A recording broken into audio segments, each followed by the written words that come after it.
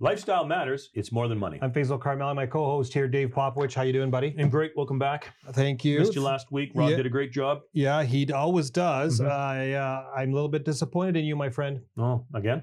Look at look at those socks. No design. No. It's This I wanted calm. You want calm. A nice It's a calm blue. Calm blue. Look at that. Because we haven't had calm this week. Okay, so let's talk about that because we've got a great show. Of course, this is Alzheimer's Month, and we're going to be talking about the World Alzheimer's Day coming up. We definitely have some great conversation about that. I think there's a lot to learn about this disease that people need to know. It impacts many individuals. It's hit home with us, with your mother. A lot of our clients, family members have experienced this. So we definitely have to have a talk about that. But let's talk about the calm blue that you're wearing today. And are you trying to calm the markets with your outfit? Like, what's happening here? Yeah, well, I mean, volatility again spiked up this week, right? We had that wicked day on Tuesday, markets reacting to stronger than expected core inflation data in the United States. And we saw markets reacting to that again. And after that day, I was talking about, given that that's the market's reaction, really until we get to the decision next week by the U.S. Fed in terms of what they're going to do with rate increases, it's quite likely that this volatility is going to stick around. But we've again got this jolt of uncertainty thrown into the system, and it raises the question about what does the future hold, right? Now, it's interesting on a day-to-day basis, Faisal, you and I look at this stuff all the time. Day-to-day market pricing is often not correct, right? It could be driven by... It's never correct. Yeah, it's driven by emotion. It's driven by computer algorithmic trading, momentum traders, and so on and so forth. And so you have to be very careful, right, about living the day-to-day volatility. So we have computer models. And when you input a model, computer or not, if it's a human being or not, every trader, every investor, especially over a short period of time, will look at an investment and make certain assumptions of what they believe the price should be in the future based on the assumption today. Correct. And this is why the volatility is so high. So you get a high number on inflation. It spooks the market. It then says that the Federal Reserve is going to do something, 75 basis points next week, 100 basis points now is being talked about. That trickles across to other countries. It puts a currency viewpoint. It just changes everything from this assumption. Mm-hmm. And so we have always said, let's look at what the data is, not what the assumptions are. Right. And that's where you can make a concrete decision because you now got data versus an assumption. The market right now is making a lot of assumptions, and it always has. It forecasts, let's call it 6-9 months into the future. And so what I have found in this market this year has been ultra sensitivity. You've been out in the sun. Mm-hmm. You've gotten a sunburn. Mm-hmm. Someone touches you on that sunburn or goes near it. Right. You flinch automatically. Right. Automatic. Right. The market is flinching. Yep. So I think what we see right now is just the flinch of the market. When you crystallize on any movement because of it, that's where you can make or break your portfolio. Right. So I think that's where the learning outcome from this, for me at least, is let's take a look at where the facts are, not the assumptions, and what are we basing on. Right. So can we spend a couple of seconds on the facts that we know right now? Yeah, fire away. We know one thing for sure, that the central bankers, we'll talk about Canada, US right now, is going to continue to raise rates until inflation is under control. Mm-hmm. They might wait till it gets down to 4% inflation and pause their raising of interest rates and then see how it works out. But when you increase interest rates, it doesn't immediately impact the economy. There's a lag. And so whatever happened at the beginning of this year is not going to be seen until most likely the end of this year. Right. So any additional increases now could push us into that big R word, recession. Well, and we're starting to see that argument creep up, aren't we? I mean, we know historically that the Fed can make errors in this because there's a lag time. there's a risk that they could happen because they got behind and now they're being very aggressive. The market is definitely sensitive, right? Flinching to that. We've seen comments from Jeffrey Gundlach. You and I were talking about this before the show. He's the world bond famous king. bond king. Bond king in the U.S. Done very well over his tenure in Right. performance, has a different way of looking at the world, especially through the eyes of a bond manager. Right. He's saying it's going to be deflation coming out. Right. The bond break-evens in the United States are indicating inflation significantly lower from here. So we've got this uncertain period, right, where the markets know, boy, the Fed, all central banks are committed to bringing inflation down. But when do they pause? When do they see what effect their rate increases are going to have, or do they, right? And that's part of the calculus that's happening here. I've always said that the bond market is a leading indicator for the stock market, but I've always said also that the currency market is a leading indicator for the economy. What I find interesting in this situation is if interest rates continue to rise in the United States, recession is coming. Then why is the US dollar at ultra high lows or ultra highs? Right. Why is it that we're at a 37-year low British pound to USD? Right. The euro yeah. back to 20 years. Yeah. The Canadian dollar, not as bad, but still well below what you would consider fair intrinsic value. Fair value right. for that. So why go US dollar if the US economy is going to go in recession and the rest of the world, is it going to be not as good as the Americans? Right. That's what the currency market is saying. Right. Right?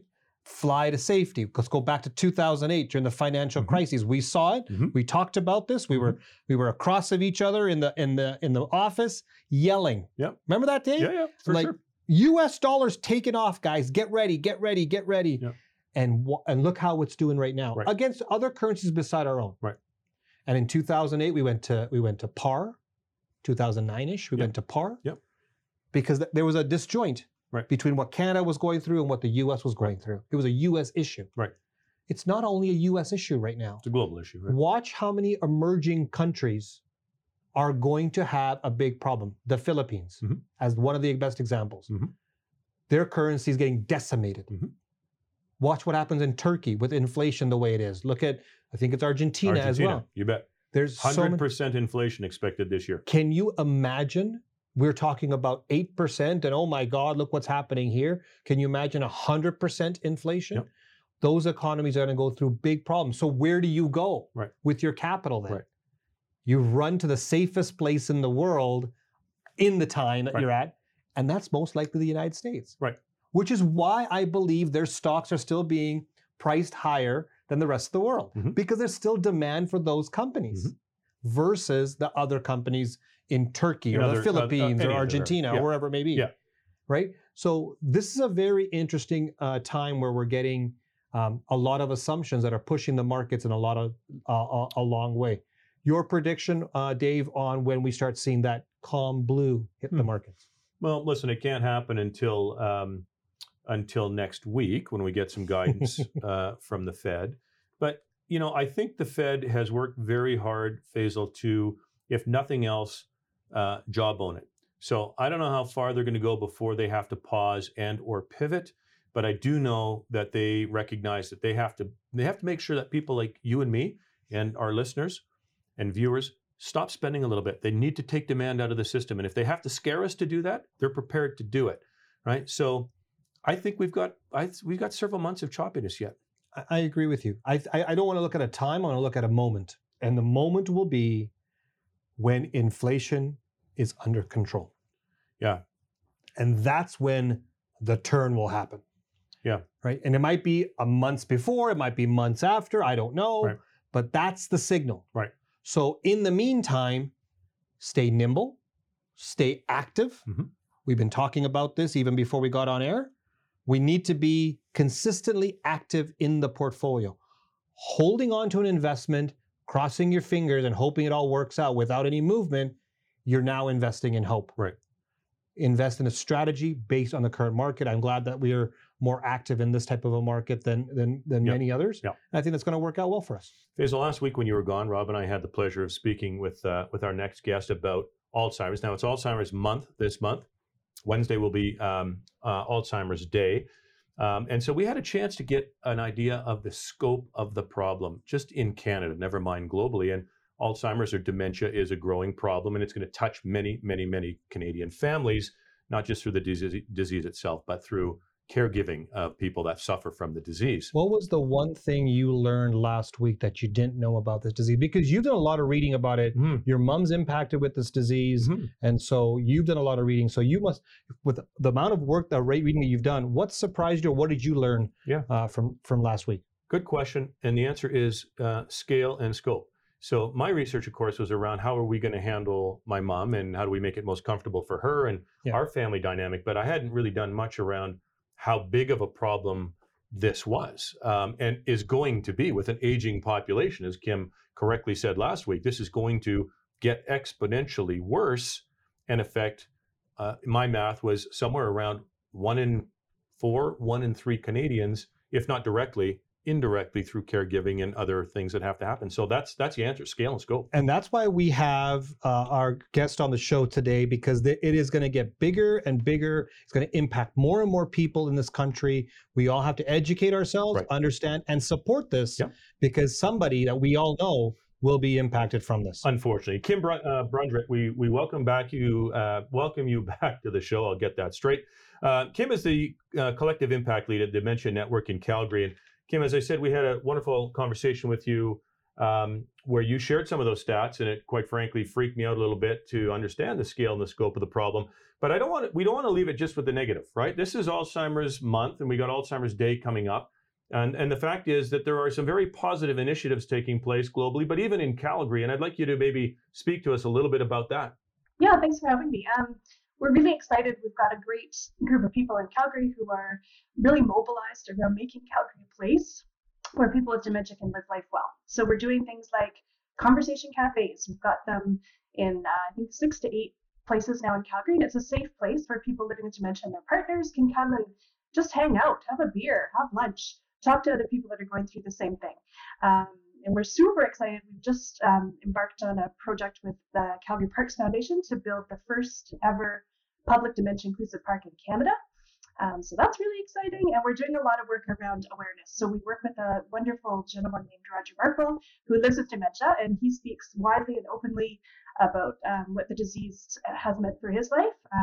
And he's also really great at talking about, how to tell when you get diagnosed, how to tell people, how to give them the space to sit with it for a little bit and then come back and talk to him afterwards. So we're really, really excited to be working with some great folks in Calgary.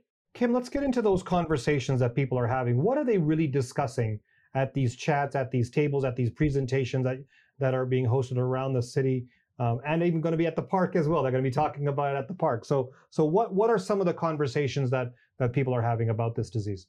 I think it's very peer-to-peer, right? So when you can walk that walk with somebody else that's doing it too, it just makes you feel less isolated, less alone.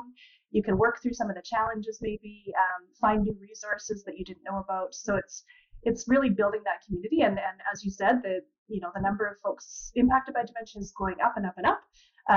And a lot of people don't understand the scope of it. They didn't realize that so many other people are impacted and they're isolated.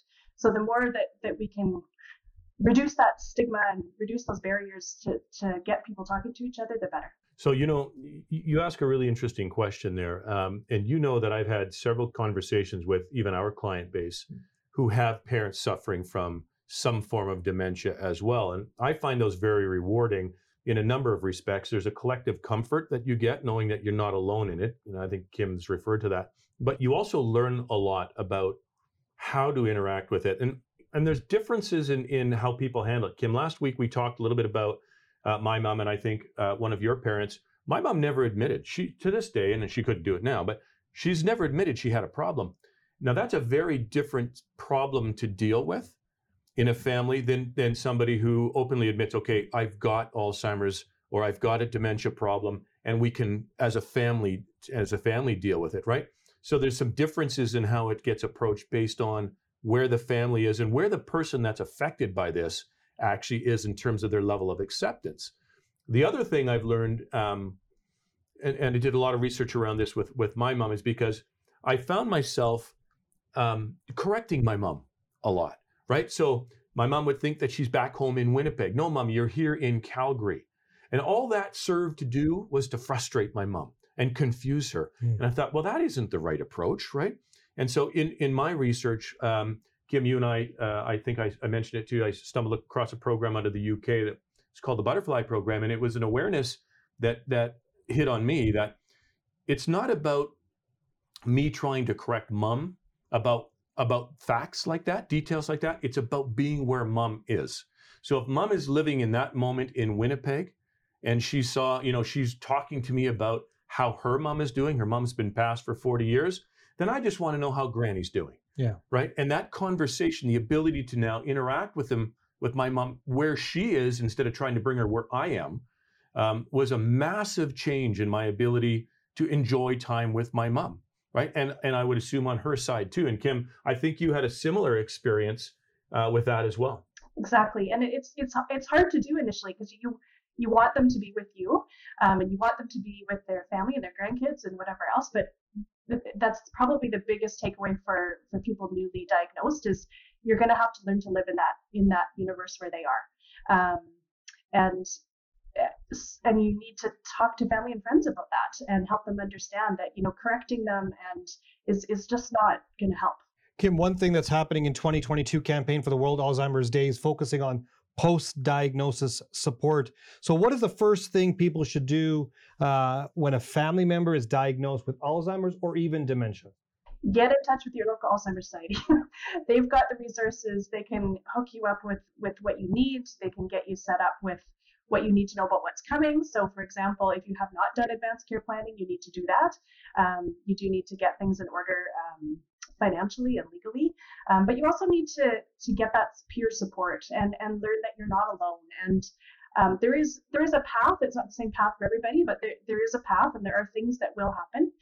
It is a progressive disease, so just knowing where to get support, when to get support, what's available. I know I spoke with one friend, and they were years into it before they realized that you could get home care for this, and it was such a struggle for them. And just knowing you don't know what you don't know. So get in touch early and get support. So Kim, one question that, a few friends of mine, I was out east last week and I was talking to them, and flippantly they'll say, oh, my mom is suffering from. And they don't even know if they are. They've already diagnosed their mother in one way or another. Either they don't know what's wrong or they might have dementia or something. What's the tell signs that we can start to kind of look out for to start investigating this further before we self-diagnose or we diagnose a family member? Right. Yeah, and I think, again, back to that stigma a little bit, people do not want to get diagnosed with dementia. So it's sometimes very hard to get people to go to the doctor and get those tests done. But you'll notice things like difficulty following a conversation or putting things in the wrong place. It's not just memory. It's not just forgetting where I put my keys, because I do that all the time. It's, I used to be able to do this really easily, and now I can't do it anymore. So it's problems in thinking, not just problems with memory. That's a good start on that. So for anybody who wants to get more information, Kim, on not only World Alzheimer's Day, but anything in regards to the information leading to the World of Alzheimer's, where would they go? Alzheimer's Calgary is a great place for if you're in Calgary or surrounding area. Alzheimer's Canada. And then our website is Dementia Network Canada. So we're a little bit broader in that we pull in all kinds of different people to try and look at this issue, but we've got some great resources on there as well. One thing I do want to say, Dave, is that this disease is going to touch many Canadians directly, like we talked about, many more indirectly. Absolutely. I think this is the time we all need to look at that and say, how can I support this so we can move this society in the right direction? Of course, there's financial contributions, there's volunteer opportunities, just reading up on it and sharing knowledge, I think, is also an opportunity. So the support is needed for those of you who are watching or listening. Make sure you reach out to the society or support them in any way you can, because I think this was what's going to turn the corner for us as a society as a whole. So I look forward to seeing how you're supporting the Alzheimer's Society all across in your area and around. Kim, I want to thank you very much for joining us again. Appreciate you joining us in Alzheimer's Month, and we wish you all the best. Thanks so much for having me. Been joined by Kim Brundrett, who is a collective impact lead at Dementia Network Calgary. The health care of an individual, and if you think about someone that may go through this disease, the financial costs. Mhm. There are programs out there, but there's going to be an out-of-pocket expense. When you're planning for retirement, you don't plan for that. Right. But it impacts many, many people. So how do you make sure you cover that part in your retirement? We're going to talk about that at our upcoming live seminar on Tuesday, September 20th, 7 p.m., live in person at the 4 Points Sheraton Hotel. You need to register for this. So go to morethanmoneyradio.com. On behalf of Faisal and myself, Dave, I want to thank you for tuning in to another edition of More Than Money on 770 CHQR. We'll chat with you next week. David Popowich and Faisal Carmeli are portfolio managers and investment advisors with CIBC Wood Gundy in Calgary. The views of David Popowich and Faisal Carmeli do not necessarily reflect those of CIBC World Markets Inc. Clients are advised to seek advice regarding their particular circumstances from their personal tax and legal advisors. If you are currently a CIBC Wood Gundy client, please contact your investment advisor. CIBC Wood Gundy is a division of CIBC World Markets Inc., a subsidiary of CIBC and a member of the Canadian Investor Protection Fund and Investment Industry Regulatory Organization of Canada.